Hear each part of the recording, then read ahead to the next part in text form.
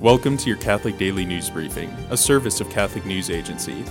Listen on your smart speaker or wherever you get podcasts. The Biden administration has sued the state of Texas over its new law prohibiting most abortions after the detection of a fetal heartbeat. The Justice Department said Texas acted in open defiance of the Constitution in restricting most abortion. The lawsuit seeks a permanent injunction on state officials and private parties from enforcing the law.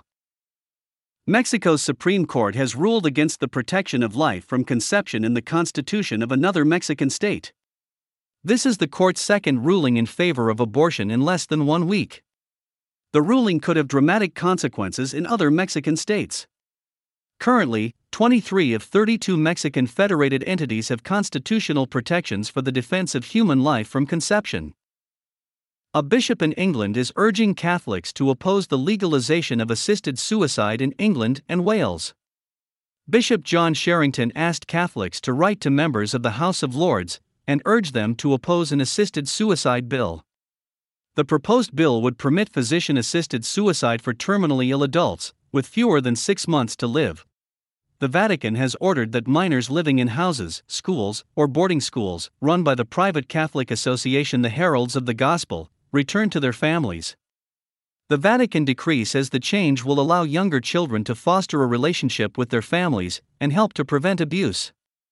The Heralds of the Gospel is a private association of the faithful. It's based in Brazil and includes various forms of consecrated life. The organization has filed an appeal to the decree. Today is the feast of the 13th century Italian friar, Saint Nicholas of Tolentino. Nicholas became an Augustinian friar at the age of 18 and was ordained 7 years later. He is remembered for practicing severe mortifications and strict fasts. He is also remembered for obtaining healings for many of the sick in his community. Thanks for joining us. For more, visit CatholicNewsAgency.com.